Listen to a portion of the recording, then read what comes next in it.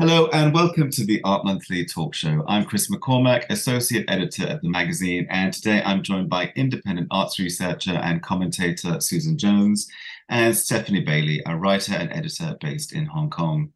Stephanie will profile the recent work of Beijing-based artist Wang Tuo and his recent exhibition at Blind Spot Gallery. But first, we start with Susan, whose piece comes as a companion piece in many ways to her text in our November issue, and maybe we can talk about that too, and which looks at the ways funding models continue to impoverish the lives of artists. Tacit agreements between institutions, commercial galleries, and the Arts Council are critically questioned to ask who is really benefiting here. Susan, I wondered if we might begin with asking your background to this subject and what led you to research this particular area. I know this has been a long-standing concern of yours, so I wondered for listeners, it'd be interesting to know something about you and why, what your kind of background is here to this particular field of inquiry. Yeah, briefly, I started out as an artist, and I kind of made my way through that territory like a lot of artists did in the 70s by sort of trial and error. And I kind of gravitated even then towards kind of understanding more about the environment for my practice. And so started kind of being active in terms of campaigning and sort of sharing of knowledge. And in particular, sort of looking at the scope and value of the artist-led, and then a whole sort of frameworks around working practices and the economics situation for artists. And then I ran an arts organisation called AN, the Artists Information Company, for about 14 years, and sort of, in a sense, conducted a real-life experiment with how to be as supportive as possible to artists in however they wanted to pursue their practices, whatever those practices look like, and whoever they may be immediately or less immediately aimed at, if you like. That kind of very holistic view about the value, the scope and the value of artist practices. And then in 2015, I did some doctoral study, and my topic for research was the sort of the conundrum, if you like, of the relationship between artist policy, artist livelihoods, and arts policy. And so what I've been doing since my PhD is pursuing that line of research. I looked during COVID, for example, at the particular impacts of COVID on freelance artists, and I published in an academic cultural trends journal a discursive and analytical article about that, and incidentally found that actually some artists really, although 75% of artists were excluded from the sort of government support for self-employed, or indeed very few of them were supported by Arts Council. England's one-off emergency fund discovered that something like £62 million went to artists with no strings at all, which had the effect of allowing them to conduct a sort of whole body of R&D, if you like. But I think what kind of catalysed the piece that I've just written for Art Monthly, which is what I'm here to talk about, was that We Industria brought out a report which kind of gave real chapter and verse, didn't it, about the kind of vanishingly small amounts of cash going to artists. I mean, terrible examples of that. And their generally sort of impoverished position, and how kind of toxic the infrastructures for artists are. And it made me think that actually, let's look back and see whether this is kind of a new phenomena or not. So And I kind of referred back to my thesis, and guess what? This has appeared and reoccurred on a regular basis since sort of 1985. That artists' incomes have never been very good in terms of national averages, and that the amount they get for their practice is always quite a small part of it. That there's a kind of the Arts Council itself has recognised that there's this schism, if you like, between what artists want from the infrastructure and what the infrastructures for arts are prepared to give artists, if you like, that little bit of a corner space. And as a result, we've seen that, in particular, given that the visual arts is very much an exhibition-based field, notwithstanding that some of those exhibitions are outside or manifest in, different kinds of ways than they were historically, that there isn't a proper financial relationship between artists when they exhibit and put their work in front of the public, who, of course, don't pay to access it. And these tiny amounts of money keep appearing. During 1996, one review that was commissioned by the Arts Council at a time when exhibition payment right was kind of a mandatory scheme. But, 72% of artists didn't actually get any money. And then while I was running AN, through the artist advisory structure, that research was revisited, and guess what? It wasn't radically different. Yeah. That I think it was 71% or so of artists at that time, and actually even more so, most of them didn't get any expenses either. And that's where the Industria report picks up again. The visual arts are a huge success story, if you like, for everybody other than artists. So that caused me to kind of, re-examine this notion of what exactly it is that causes that. And it seems that, arts organisations are quite aware of that situation. But very tellingly, one report that was produced during 2013 showed that, when curators were asked by the interviewers doing that independent research, if they had more money, what would they spend it on? They said very clearly, well, not on artists. Which is kind of a big indicator, because the suggestion there is that, and this came through certainly in the video produced by Lindsay Sears as part of Frank, her video "No Money Is Included," showed that the gallery was that particular gallery that she was working with was quite happy to pay £8,000 to have a video made, but not to pay the full costs of producing the whole installation. So, there is an attitudinal problem. And to be honest, it's one that was conveyed to me quite clearly during the austerity period, when galleries would say, well, actually, please don't ask us to pay, to have kind of standard terms and conditions for artists, because if we do, then, we just can't afford to pay the salaries. I suppose the very worrying thing about poor pay and conditions for artists is that, the very high percentage of artists who are female, who, is part of national averages too, are earning less than their male counterparts, and artists who are disabled earn a third less than other artists.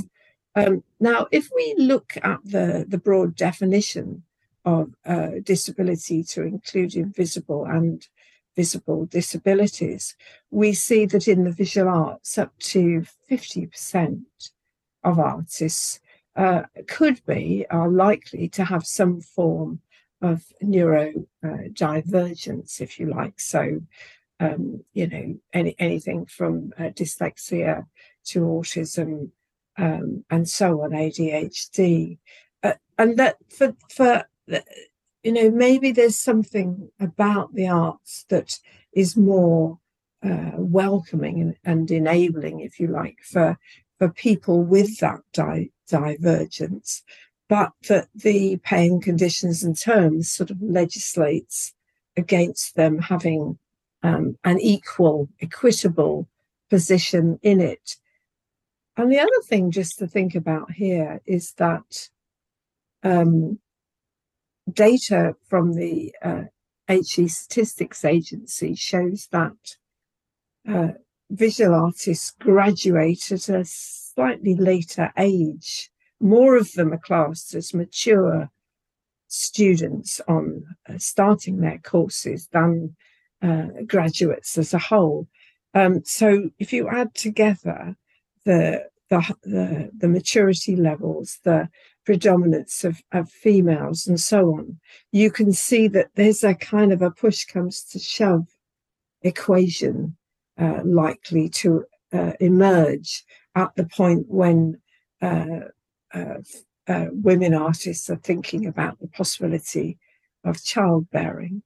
And then the whole issue, which has been raised particularly in the performing arts, about the difficulties of the infrastructure not accommodating childcare and family arrangements.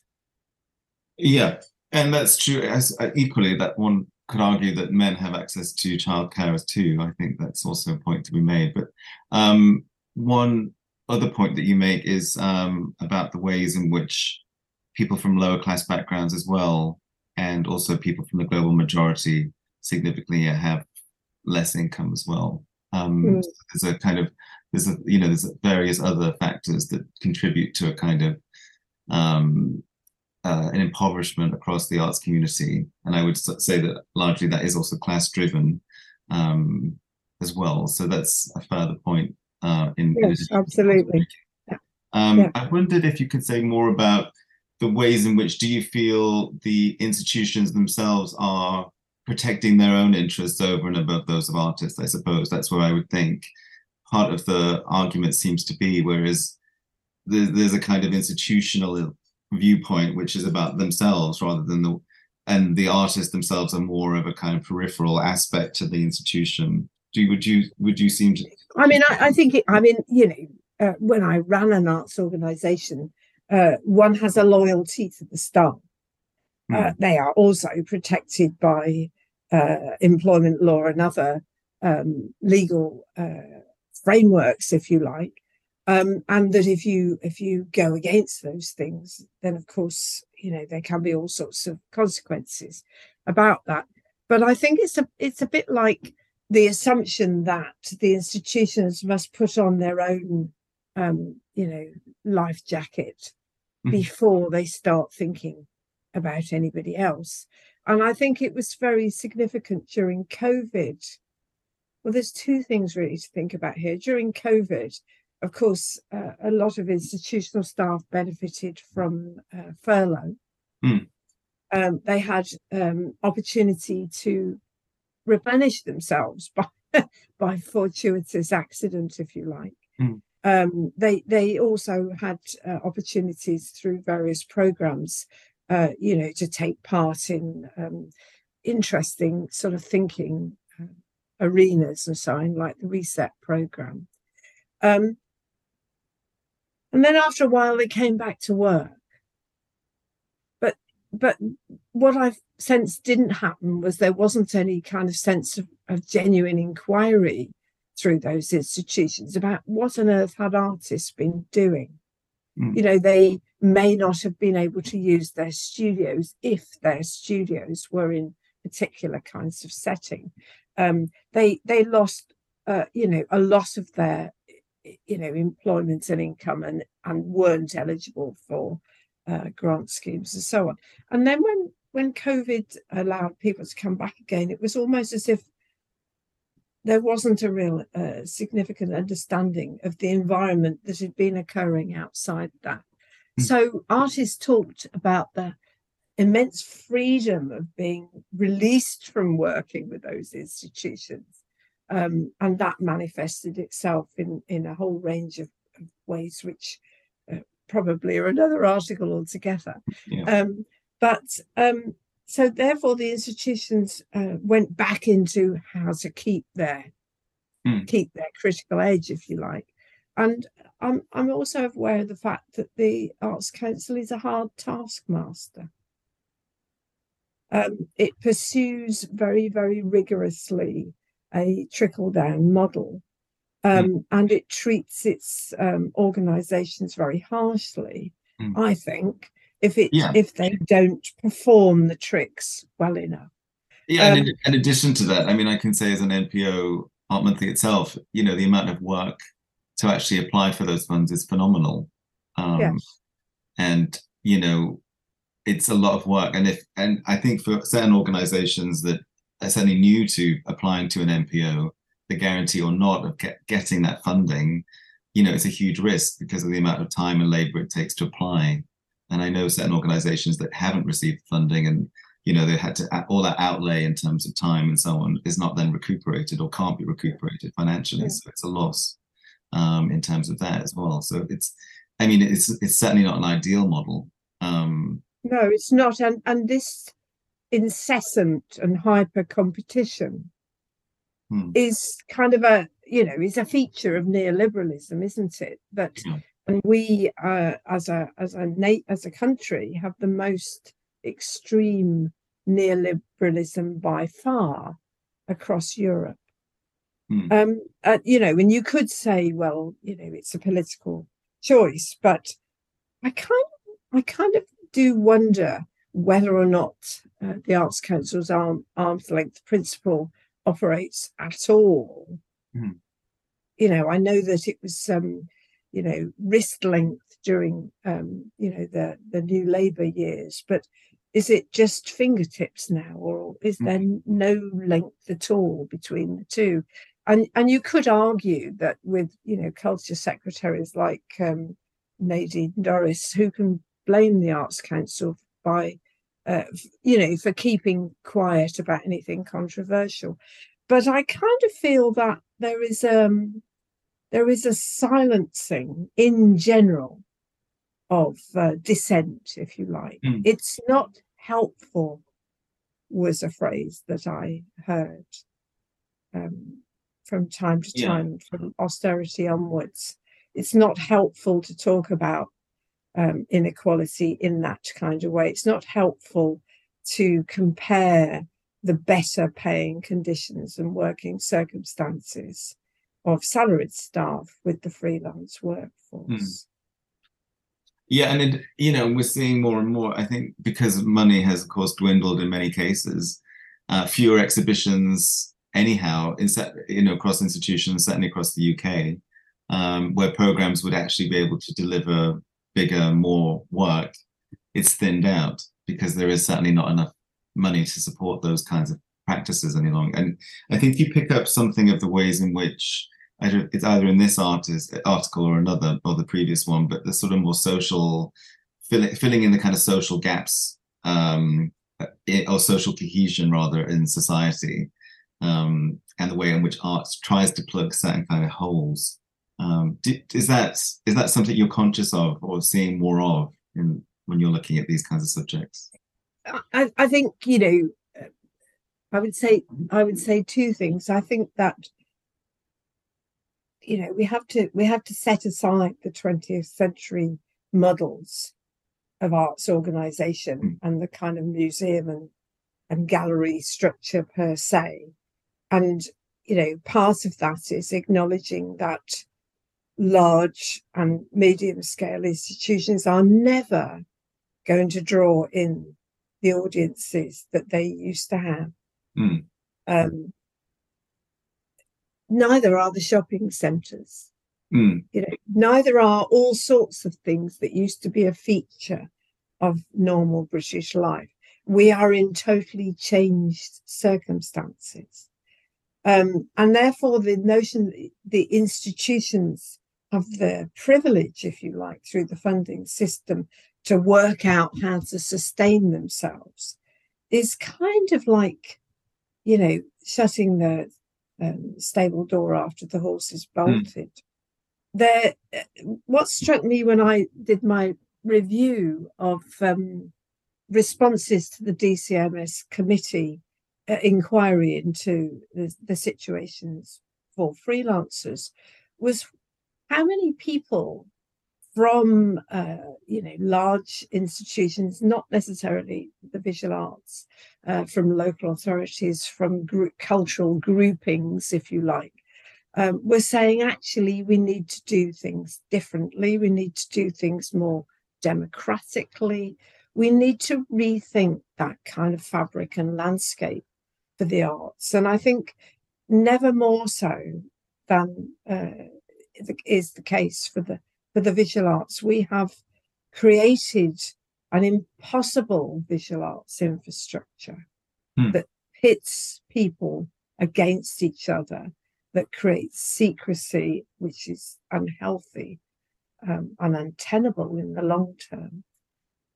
And that the visual arts deserves better than that. I know, I think it's quite phenomenal. I think one statistic is that the number of artists hasn't changed really in terms of I think over the period of 30 odd years or something in the UK. I know, it's very interesting because I remember an aside conversation I had with an Arts Council officer probably back in, 2008, 2009. And I said to this officer, how exactly does the Arts Council support artists? I have to say this was at a time when probably they supported them far better than they do now. And he said, well, of course, there's too many artists, really. And it was something that remained in my head, and I really felt I needed to get to the bottom of it. Are there too many artists? And I referenced back to a very substantial study from 1985 that established the number. And then I looked at visual arts occupations in 2018, I think it was, and discovered there was actually in volume no more artists than there were in that early report. But what has gone up exponentially are the number of visual arts occupation jobs. So all the extra mouths to feed, there's a 42% increase over a period of 20 years. And of course, that's obvious, Chris, isn't it? Because neoliberalism wants to make jobs, but it isn't bothered about the quality of those jobs. So a lot of those visual arts occupations, they're not, are they, at leadership level? The best paid salaries are the leadership level, the operations team, and marketing. That's where the good money goes. So it isn't in programming, for example. You often find that programming is done by freelance people, freelance curators, freelance commission agents, and so on. And they trickle down their poor budget, if you like, to the artists. So there's a lot of equal misery at that level. Yeah, and I think also, it's interesting from my perspective as well, working with, writers and editors and all kinds of, you see much more. In the past, we used to just have critics who were critics or, and actually could maybe live solely on the work of writing. But now, the bylines are very much, numerous hats and numerous jobs that, have to, in order to function and to live, there's no kind of way to really it's incredibly hard, I think, to work solely as a writer, and work and live from that income. Um, yeah, it just seems to me that there's a kind of shared ground on some level between writers and artists. But I think of all. I think yeah, it's easier to equate the situation for writers and visual artists than it is between visual artists and performing arts. mm, And that it's difficult sometimes, to cross-reference that performing arts data with the mm, visual arts and make proper sense of it. But there are some similarities that, the common need, if you like, is the need for equitable and inclusive working conditions for people, whether they're employed or self-employed, you know. mm, And those are the things that we have to, if you like, put up a flag and fight for. I think and another thing to kind of create some traction around is this notion of the variety of kind of risk. Yeah, the variety of responses that artists make to this medium called visual arts. Not only what it is, but why it is and how it is and who it's for. We talked earlier, didn't we, about the exhibition form. It's not the be and end all of everything, the exhibition form. That artists, if you like, put that practice into a myriad of different settings for many different types of reasons and have many different kinds of expectation. There's a worrying trend, though, that the sort of research-based speculative practice that artists do need to build a kind of surety around their practice. Only about 20% of artists are doing that, and the shortage of R&D funding is I think a serious issue. Whether you're a writer or whether you're an artist, or indeed whether you're anybody else doing something which has social significance beyond the economic, you do need to do it with a solid research background.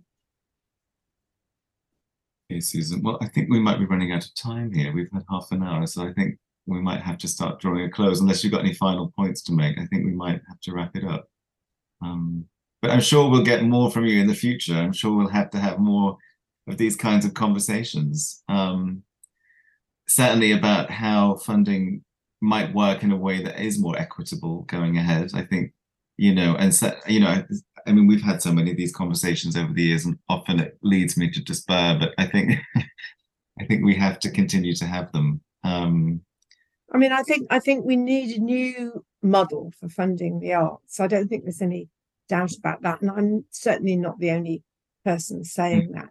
We need democratic structures that guide the decision making and the distribution of public funding in the arts and in society in general.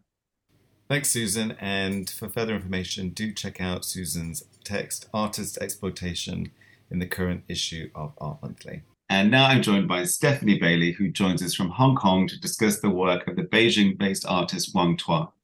Your profile largely discusses his recent work, The Second Interrogation, which was recently on show at Blind Spot Gallery, which stages a conversation between an unnamed Chinese artist and a state censor in the present day. It is filled with references to past moments in political and artistic history in China. I wondered if we could begin by giving an outline of Tuo's work and the ways in which it maps past and present struggles. Yeah, sure. So Wang Tuo is an artist from Changchun in China, which is the capital of Jilin province in the northeast.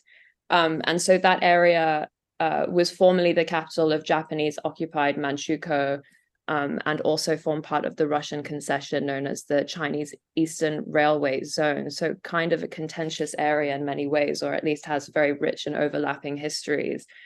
And he's referenced Changchun in one work in particular that I've had a closer look at, which is the Northeast Tetralogy, which is a series of 4 works where he explores, he kind of intermingles historical moments with kind of magic realist allusions to shamanism. And the one that where he really centers Changchun is called Tungus. And it departs from a period in the Chinese Civil War, effectively, when Changchun was a base for the Kuomintang's army, and it had come under siege by the People's Liberation Army.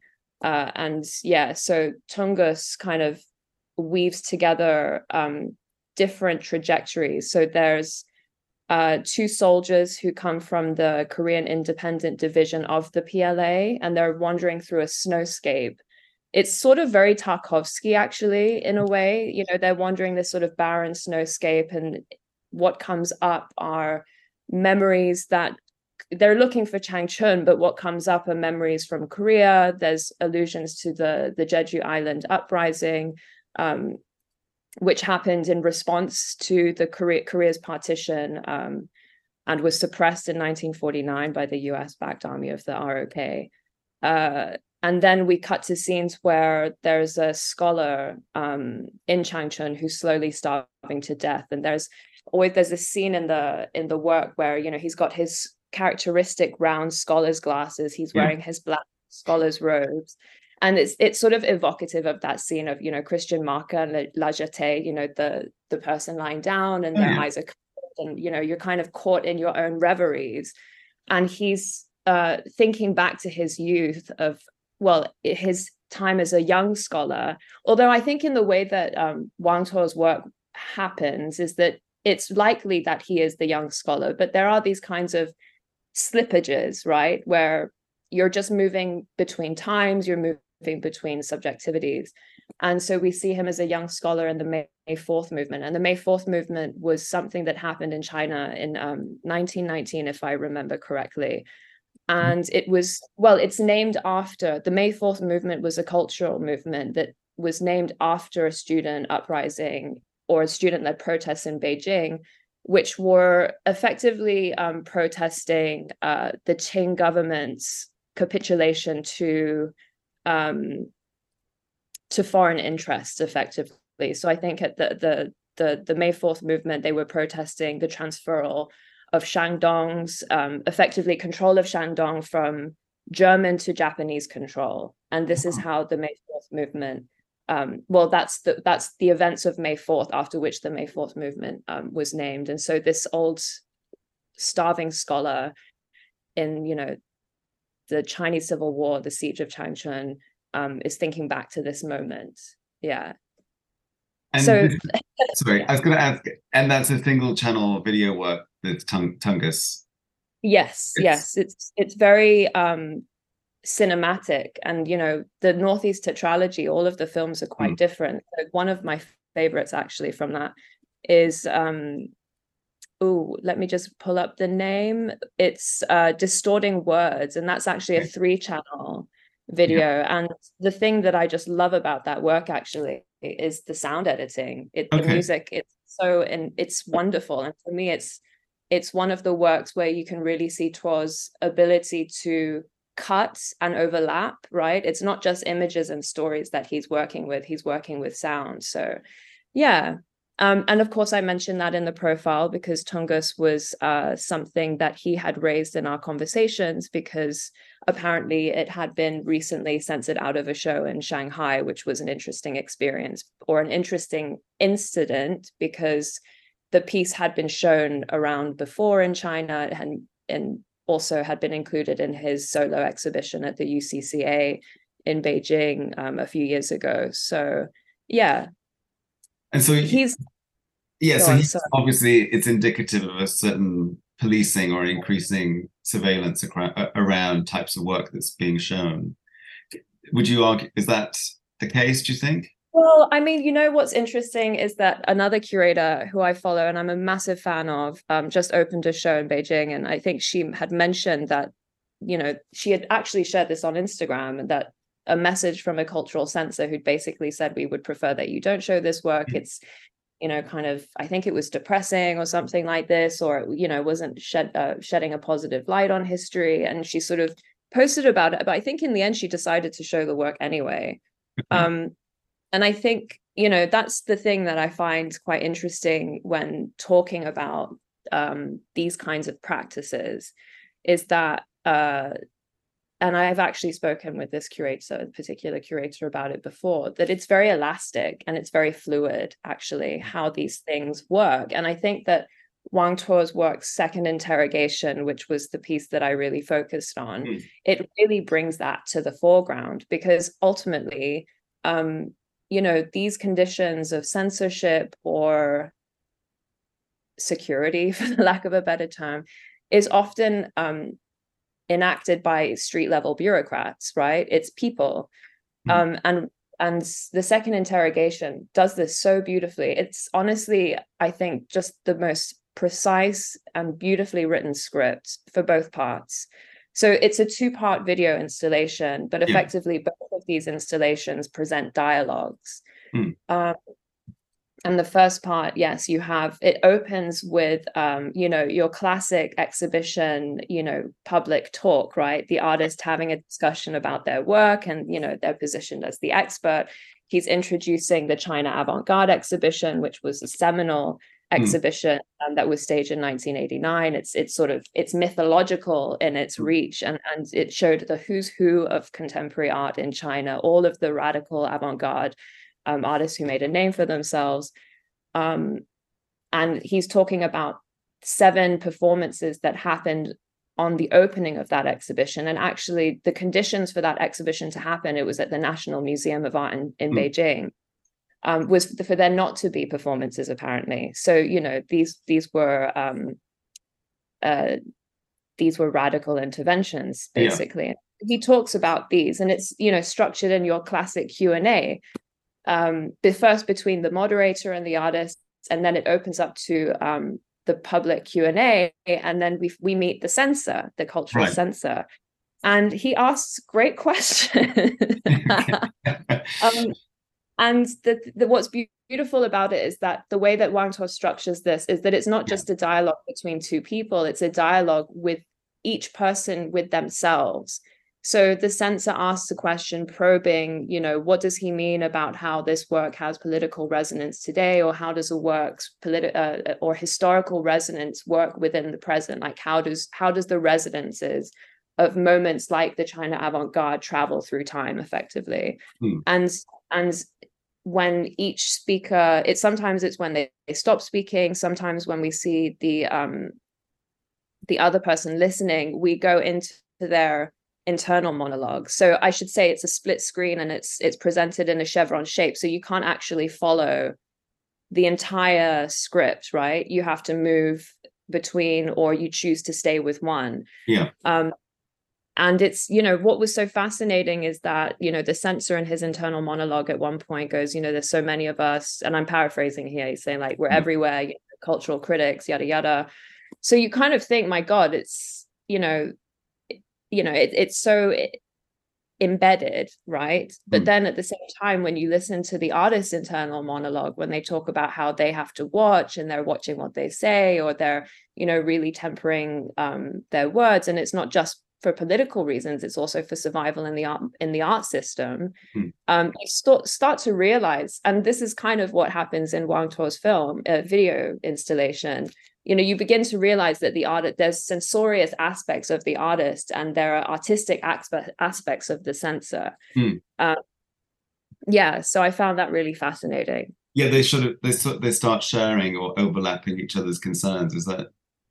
I mean, in the end of the work, there's almost an overcorrection. It's a really phenomenal ending, I've got to say, because the big performance that everyone always talks about with regards to the China avant-garde is Xiaolu's shooting of her installation dialogue. And I think, I can't remember precisely, but I think it was I think there was like a Time article at the time, or maybe it was reported in hindsight, but someone had called it the sounding shot of the Tiananmen Square protest, right? And everything that happened afterwards. And it's often been remembered as such, although it's much more complicated than that. Yeah, I mean, maybe briefly describe the actual performance, because it is quite startling, Li Shen's performance. I know this was Xiaolu. Oh, Xiaolu, sorry. Yeah, so it's called Dialogue, and basically it was two phone booths put together, and I think there was a mirror behind the phone booths. And again, I'm gonna have to fact check myself on these things. But yeah, and so basically it was these two phone booths put together. There was images, there were images of a person on either booth, their backs to you, so you were looking at their backs. And what happened is Xiaolu basically came up and she shot at the installation twice, and it caused the exhibition was shut down. And it was, an intense moment, effectively. And, my favorite part of the second interrogation. So I think it's important to say that there have been writings about Xiaolu's gesture, which was that it was actually about something that was happening in her own personal life at the time. Okay. And so any kind of like retroactive reading of it, connecting it to Tiananmen, has to be taken with a grain of salt, or as I think Wang Tuo suggests in his dialogue that the artist engages in with the moderator in the talk, right, or in his presentation of these performances. It's the question of how a work can grow after its initial expression, and that's something that's completely vital and viable. But the way that we understand it, I guess, what we project onto things, which in a way is what that's what Xiaolu was doing. She was shooting at her artwork, right? That's a form of projection in a way. And so that's how he sort of centers on that in a way, because I think whenever we talk about the seven sins, that's what these seven performances were called. I think what will immediately come to a lot of people's minds is Xiaolu's shooting of the telephone booths, and then the end of the work. So what happens is the censor, asked the questions from the audience. It's a very civilized exchange, but when he pushes the artist to, really engage with what he's asking, the artist sort of goes into a monologue in his own mind, sort of really thinking about how he's retreated into himself, and how he's learned to kind of hide certain things or temper certain things. And then he smiles, and we watch him in silence, and then he smiles and he says, "Oh, if only," and I'm paraphrasing again, "if only more people in the Chinese contemporary art world were as smart as you," right? And then he suggests that they take this conversation offline, effectively, and they end up in this room, and they're having tea. And we learn this at one kind of moment in the work, when we see the artist with another friend of his who appears in the second part of this two-part video installation, right? So the phrase "being taken to tea" is a euphemism for being questioned by the state. So what we see after this public talk is Wang Tuo on this, not Wang Tuo, sorry, that's me projecting onto him, Freudian slip, I guess. Well, I guess it's an indivisible space, really, between him performing the role of an unnamed artist. Well, and exactly. I mean, well, he actually says that for him, it's almost like he's both. And I think that's the truest portrait, right? I think if you actually take this out of the context of China, you could really put this, I think anyone could relate to it who's in the art system, or at least the mainstream art system, right? Or anyone who's kind of embedded in a situation where they're often having to compromise both with their own ideals and with the conditions and realities of the time.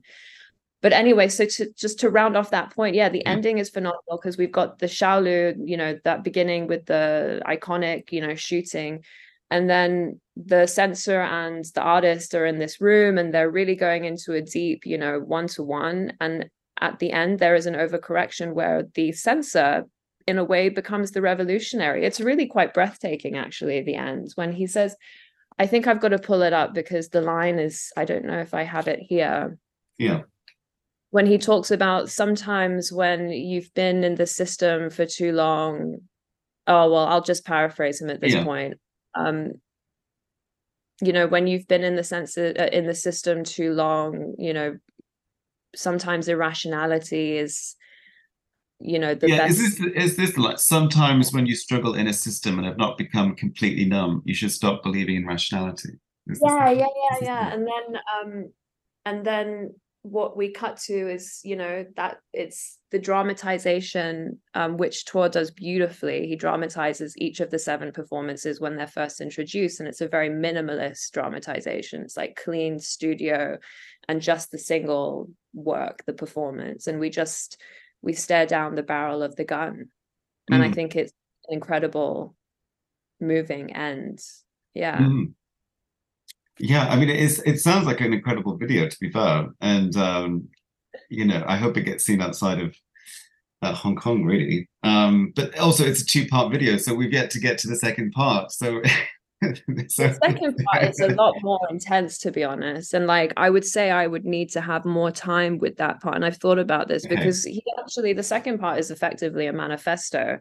And he's doing it through, it's a dialogue again, and we have it's the ghosts of 2 artists. One of the artists we had seen in the first part, and in that first part, we had seen him talking to the artist who's connecting with the censor. So this associate of his is actually talking about how, you know, he's getting more attention on his work and he's having to be more careful. And then so in the second part we see, and this is a trigger warning, that he has ended his life. And so his ghost effectively engages in a conversation with Datong Dajang, who was one of the artists who performed at the China Avant-Garde, and he did a performance with 2 other artists where they dressed up as ghosts. It's and then layered work, isn't it? I mean, here we get into, it seems much more denser history in a sense. It's so dense, and you know, to be honest, I would not want to pretend to be an expert in Chinese politics here. He talks about, you know, in a way he's talking about the kind of historical trajectory of the Chinese political system, right? And you know, how have we basically reached this structure as it is today? And of course, I think that, you know, this relates to what came before, which was the Qing, the last dynasty, the Qing dynasty. I mean, so he's kind of so in this dialogue, they're sort of talking about control, you know, historical forms of control, how we deal with control. And as this dialogue is happening between these 2 ghosts, what we're also seeing is the artist from part 1 directing a performance in a gallery. And in that gallery, there are these big banners coming down the wall, like political insignia, basically, with the U-turn street sign symbol that was on the posters for the China Avant-Garde. And it's just young people, like it's as if it's a performance in a gallery, and he's just directing them as we're hearing this dialogue happening. And, you know, there are some really, it's very dense, I've got to say. And there are questions that are posed, like, you know, what happens when intellectuals compromise to the extent that they're now subsumed? You know, what happens when allies become informants of one another, right? It's all about what happens when the pressure of control gets so much that you have to make a choice, whether you understand that you're doing it or not. And in a way, I think that these choices are sometimes blameless in the sense that you're part of a much bigger force. Do you know what I mean? Especially when you think about the charges of history or the historical legacies that I think in China in particular are quite dense. You know what I mean? Like, you know, there's this phrase that in China that, you know, the 100 years of humiliation, which was, you know, the period from the Qing to the sort of communist revolution, and I think a little bit after. I'm probably digressing at this point. So I mean, he's basically giving us a bit of an overview of the historical dynamics that have led us to the present day. And as he's doing that through this dialogue between two ghosts. We're seeing people of the present day engaging in a performance that feels cathartic, right? But it's what they're moving as one, and there's something a bit ominous about it at the same time. And I think this intensifies when we see the censor appear in this group, and he looks confused, or he's unsure, because as he's moving within this group, their movements are becoming more erratic, and he begins to try and separate them. And then, I guess, in a mirror to the ending of the first part, he ends up pulling out a gun, and he first points it at the artist. And again, it's a really phenomenal ending, I have to tell you. Like, even when I'm thinking about it, I get goosebumps, actually. So he points it at the artist, and then they look at each other, and then he looks up to the ceiling. The censor points the gun at the ceiling, and then we just end with the artist just kind of looking kind of with amazement, intensity at what has just transpired, and then it ends. So yeah, really powerful work on it.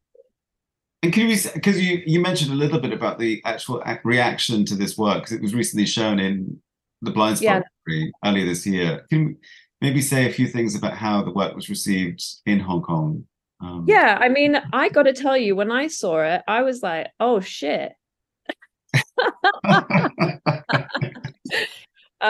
Because, it was interesting also because, certain things in the work, for example, allusions to Tiananmen and a particular date in time, have become increasingly policed because of what's happened in the city recently. And yeah, apparently people reached out to Tuo to ask him if he was okay, because I think, at the moment we're navigating a new terrain. And he was pretty cool about it. He was like, it's, and when I spoke to him about it, he was like, listen, I'm in China, we've gone through this, we've gone through this for a long time.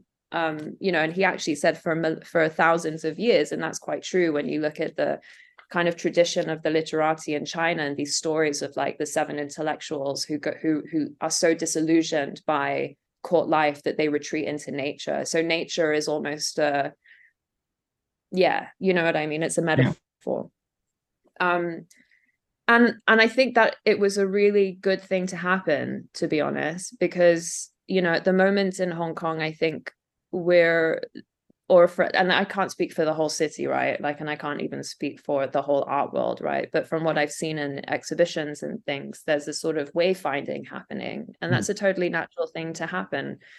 I mean, when I was thinking about Tuo's work today, I was thinking about, and that show at Blind Spot in particular, I was thinking about it in relation to a show that I just saw at Tomorrow Maybe, which is a really fantastic exhibition space run out of Eaton, which is a hotel in Hong Kong. But their program is fantastic. It was sort of, I think, launched by Chantal Wong, who's this really great curator. And anyway, so they have a show. There was a recent show by Law Yok Moy, and I loved it because she had basically created a series of star maps, star charts, right? One of them, referencing the Dunhuang star chart, which is like the earliest star atlas in the world, I think. And it was called Draw Me a River, Take Me to a Star or something. I have to, again, fact check myself on this. And I have it right here, actually. Take Me to the River, Draw Me a Star. And she had sort of anchored the show to a reference, 1963, which was the driest year on record in Hong Kong at the time. And she recreates in a 3-channel video aspects of a ritual that villagers in Sheungshui, which is sort of like a rural area in Hong Kong, they basically performed a ritual in order to call for the rain. And that's kind of like all we're really given about this, So what happens then is that we have this work where we see aspects of this ritual happen, and then there are a series of maps, and there was a performative sort of area in the center of the space where Law Yok Moy and a collaborator had actually, hammered a star map in the space in real time. So there were 3 maps that she had copied, and one of them was dated 1898, The other one was 1888. And the third one was 1901. Okay. And she doesn't tell us anything about what these dates are, right? So that was really cool for me, because she's not giving us any information, but in the grand tradition of astrology, astronomy, you have to try and figure out the dots. And so I think if you're in Hong Kong, and if you know a little bit about Hong Kong history, then 1898 is your starting point, because that's when the Qing government signed a 99-year lease granting the British control of Hong Kong's new territories. That's why they were called the new territories. So it was the third, I think, installment of the unequal treaties, effectively. But this one's quite interesting, because what happened in 1898, apparently they signed it. The Qing government signed the lease to the British, gave Hong Kong new territories to them for 99 years. And then I think after that, the clans of that area were so incensed that they stood up and fought a 6-day war. Wow. And okay. When you think about it, it's like, yeah, thrown under the government by the Qing, right? No choice, just signed above your head, and then you're given to a new ruler.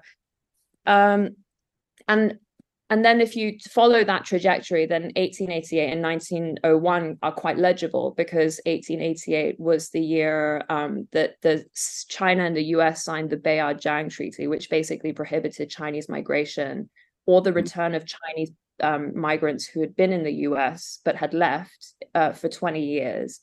And then the 1901 date, I assume, refers to the Boxer Protocol, which was when the Qing government were forced to submit to international demands after the Boxer Rebellion in China, which was an attempt to expel colonialists and missionaries from China, And the reason I bring this up, actually, in relation to Tuo, and, of how does this fit into Hong Kong? And so Loy Yuk Moy had this show, and then Blind Spot's show after Tuo was Leung Chi-Wo, who's a real important figure in the contemporary art scene in Hong Kong, and he did a show that kind of looked at 1982, which was when the negotiations effectively began for the Sino-British Joint Declaration to be signed in 1984. And there's one work where he has this vinyl print on canvas of a picture of Hong Kong, probably from the 70s or something, and he's got a pen, and the pen is just stabbed into the picture, and the ink is just bleeding down, and I guess, sorry. So I was going to say, I'm just interested to see how Tuo's work sits amongst works that are being currently shown in Hong Kong. So it is fascinating to hear these parallel works that are being shown, because I think that's what I was interested to know more about, really, was how does this work situate itself currently within the art scene there in Hong Kong? Are many artists similarly evoking or provoking these kinds of spaces? I think that people are thinking, and looking for ways, right? I think that we're navigating, and again, I say we, but I'm not talking for everyone. I think, when I think about that image of that image that's stabbed with a pen, and you kind of really think about, where Hong Kong is situated. I mean, if you come back to Loy Yuk Moy's show, she talks about the 1963 water shortage. But what's so fascinating about that year as well is that the British had already started to take water from China. There was an agreement to get it from Guangdong, which was next door. And during the water shortage, apparently Zhu Enlai, thought that he was, thinking in terms of the party politics, the Cold War. He saw this as an opportunity for China to really, connect with Hong Kong, or kind of have some sway over the people. And I think they had even offered Hong Kong water for free, and the British, of course, declined. And before they finally took an agreement with the Chinese to get water, they had explored the option of shipping water from Japan, which is crazy when you think that it's just right next door. But what's so interesting is that at that time they were thinking to give it for free, but now apparently I think Hong Kong gets water, most of its water, from China, but it's also the most expensive, or it's like, many times more expensive than how much it costs, for example, in Shenzhen. So, I bring this up again with Tuo because, there's this kind of entanglement, I think, that really needs to be explored. And I think artists are exploring that. I'm afraid we're going to have to wrap it up here as we are out of time, but please do read Stephanie Bailey's profile on Wang Tuo's work in the current issue of Art Monthly. That leaves me to thank both Stephanie and Susan for joining me today, and to our listeners, have a great summer. We'll be back in September.